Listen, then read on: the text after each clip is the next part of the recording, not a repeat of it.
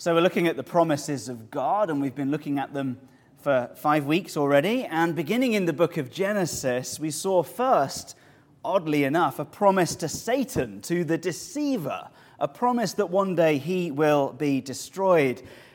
And at the same time as God makes this promise to Satan, he makes an alternative promise to Eve, that where she has failed in her faith, she, the victim, will also receive a promise. An offspring from her will win where she has failed.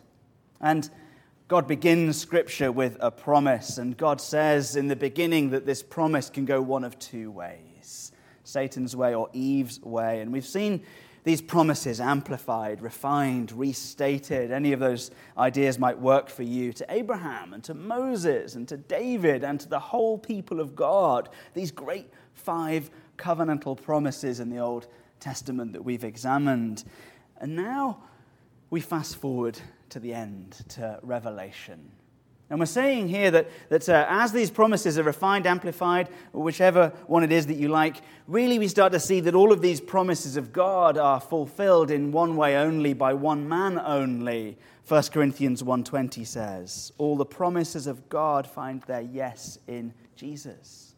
He defeats our enemy. He pays for our sins. He dies the death that really is ours. And then he rises to new life. And he says that can be ours as well. He promises also to return for his children. That is us, the children of the promise. And this is grossly out of proportion to what we deserve. What we deserve is death. But God promises grace. So now we're in part 2 of this series. We just skip over the whole of the Bible. We started in Genesis, now in Revelation, and we're looking at how the promises are fulfilled yet more in Jesus Christ.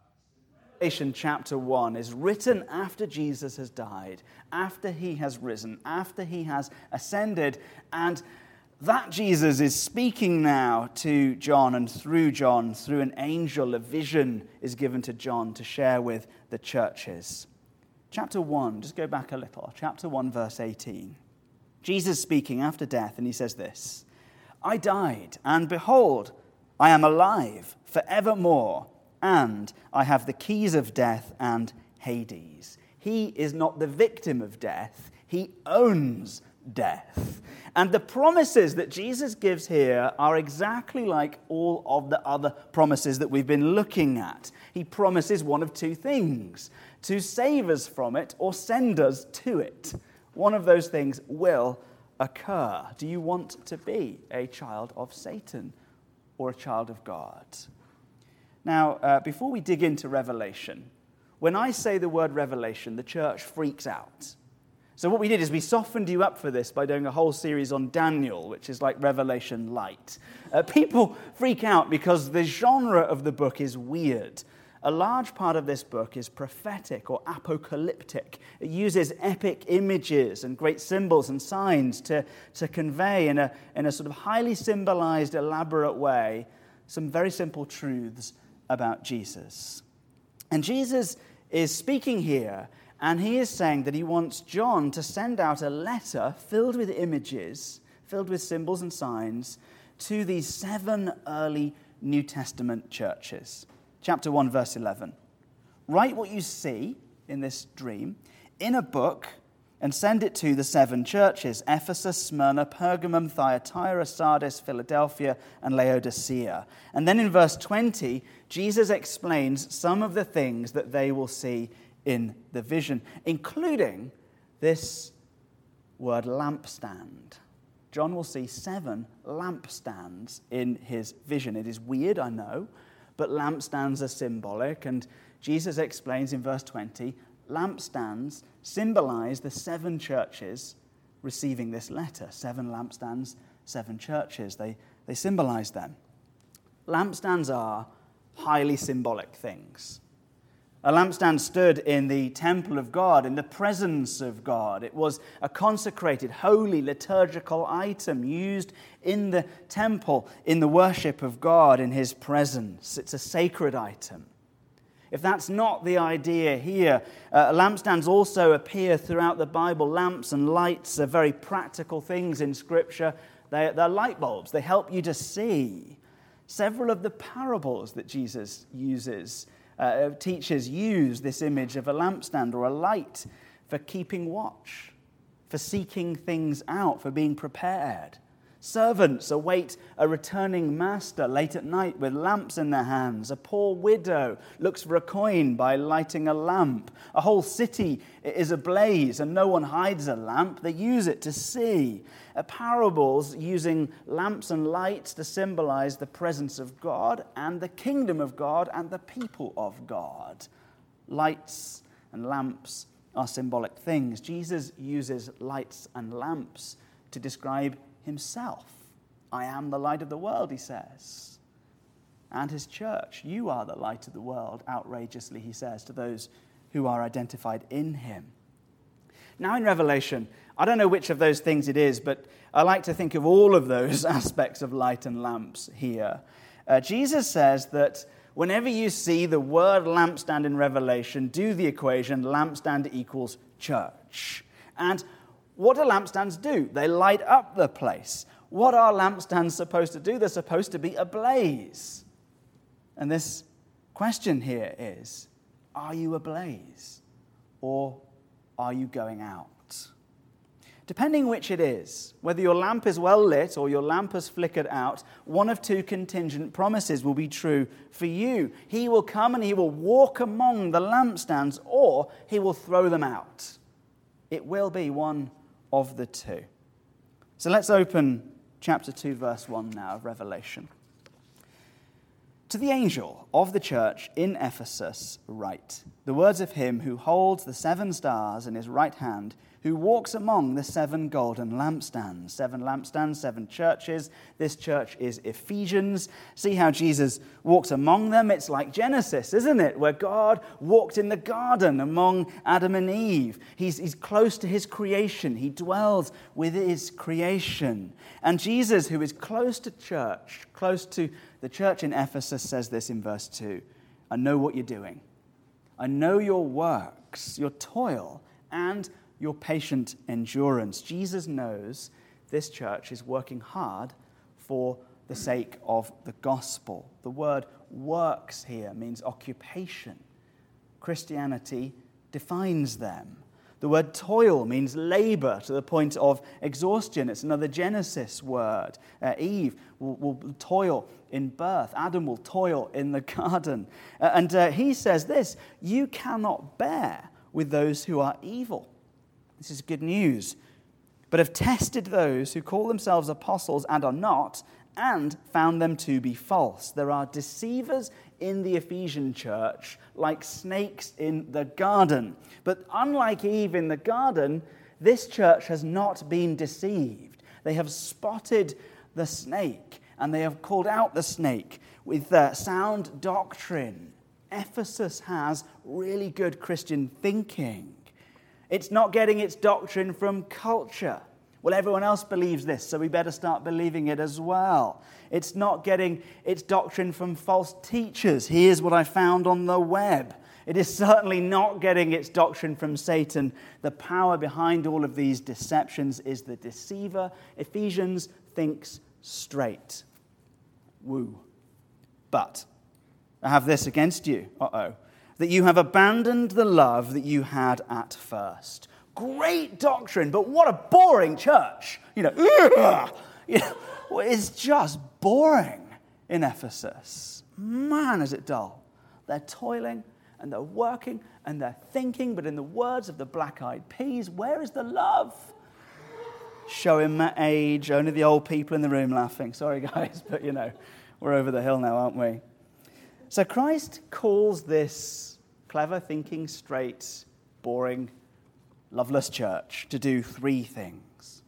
Verse 5. You could underline these imperatives. Remember, therefore, from where you have fallen, repent and do the works that you did at first. Remember, repent, and do. Now, a favorite scholar of mine, Leon Morris, says that it's very sad when you look at the form of the verb here, have fallen. in that past tense. They're not falling, they have fallen. The love lamp of Ephesus is not dull, it is out. It's even more sad when you realize that they didn't see it go out. They didn't notice. Remember, he says, it means they have forgotten that once they were ablaze. Our descent away from the light can be so slow and so subtle and so careful day by day that we do not see the lamp dim. Maybe you skip a reading. Maybe you skip some prayer. Maybe you skip some fellowship. Maybe you skip some church. Maybe you skip the use of your spiritual gifts. Whatever it is, with each one, that lamp just goes down a little bit more. The light dims. It's very popular right now to talk about gaslighting. You hear this phrase a lot at the moment. It's not new. Gaslighting takes its name from a play in the 1920s, a movie of the same name in the 1940s. And in the play and the movie, a man tries to convince his wife that she's going mad by doing all sorts of weird things in the attic. And as he lights lights upstairs in the attic, the lights downstairs in the house start to go out. The gas supply is reduced, the lamps flicker, and she starts saying, "Why are all the lights flickering?" And he, to drive her insane, says, "I can't see anything at all, there's no problem here."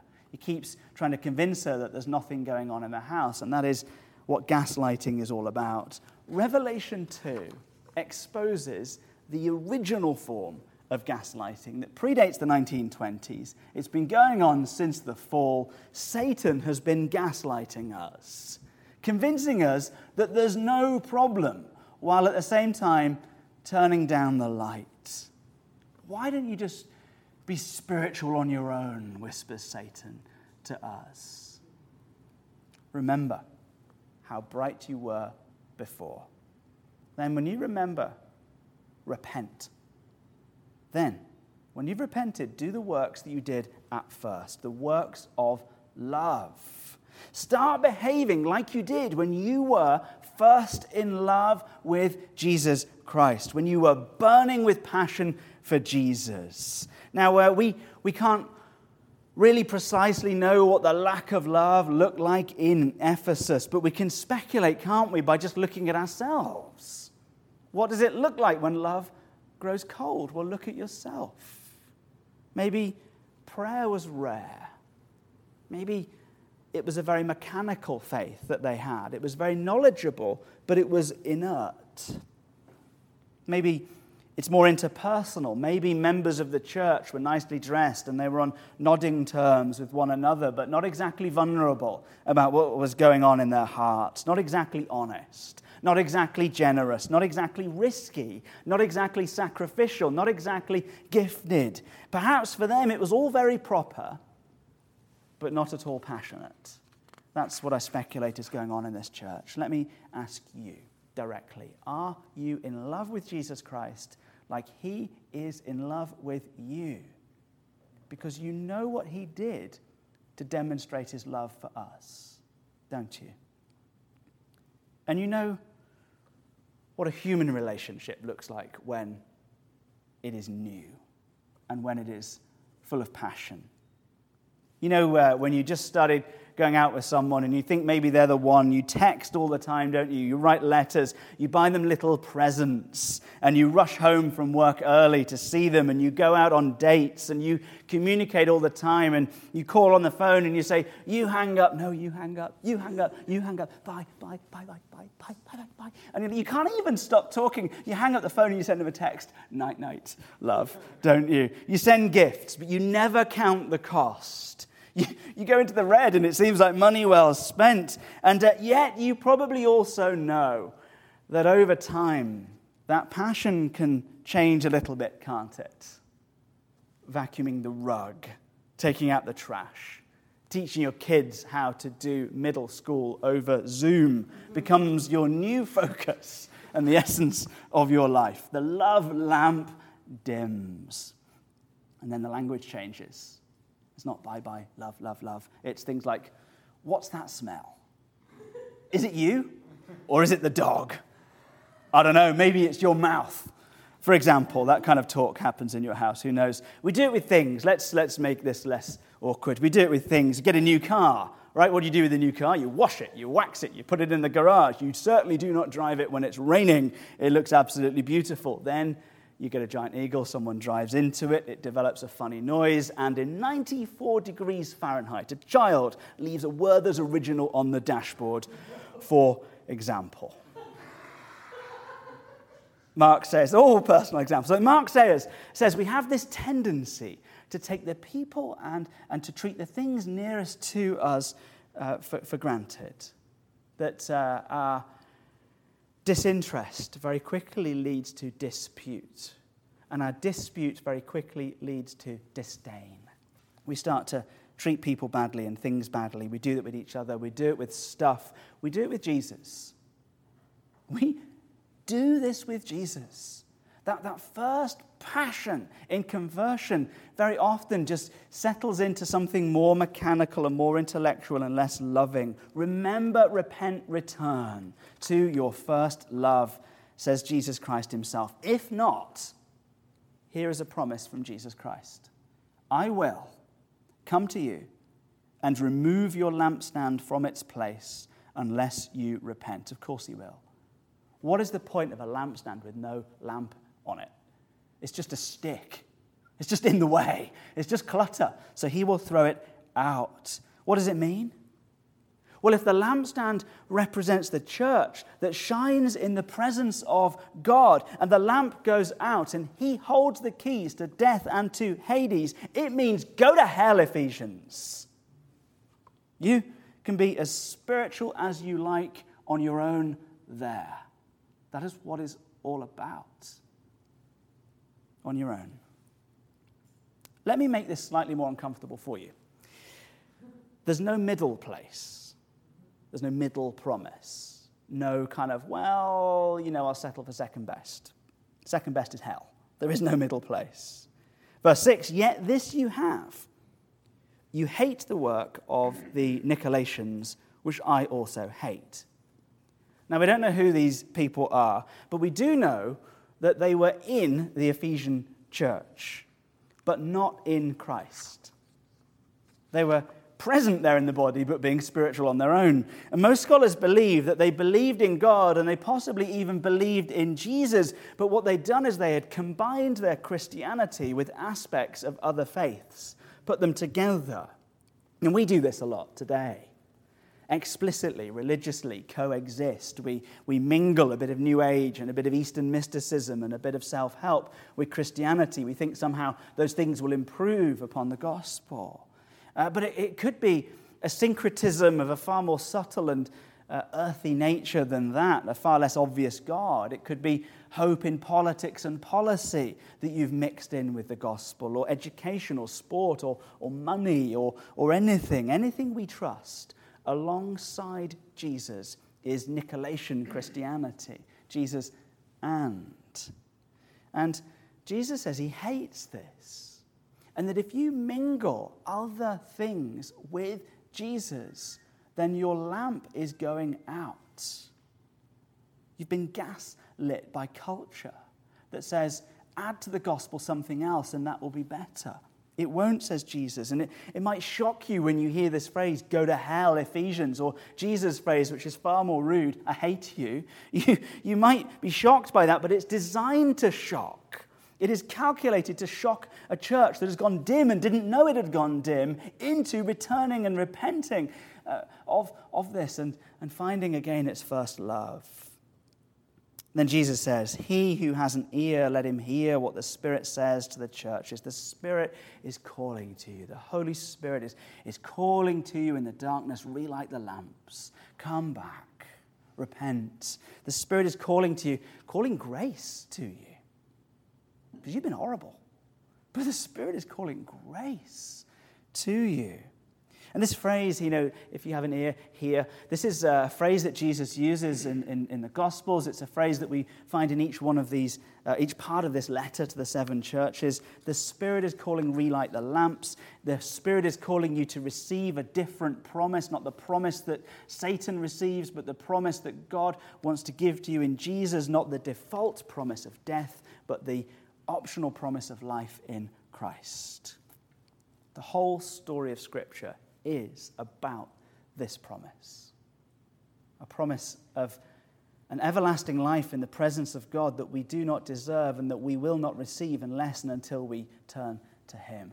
All the promises find their yes in Jesus Christ. They're all about grace. They're all about a people like me who do not deserve this thing, and yet God finds me. That's what it is. God takes away our sin, and He lavishes upon us, the sinner, grace and love. To the one who conquers, Jesus says, joins Him in winning. I will, there's that promise language again, I will, the promises of God, grant to eat of the tree of life, which is in the paradise of God. Now we're going back to the start again, aren't we? Back to Genesis. Isn't it cool how you see all these echoes of the start at the end? And we're back to the start when Adam and Eve are thrown out of paradise. Why are they thrown out of paradise?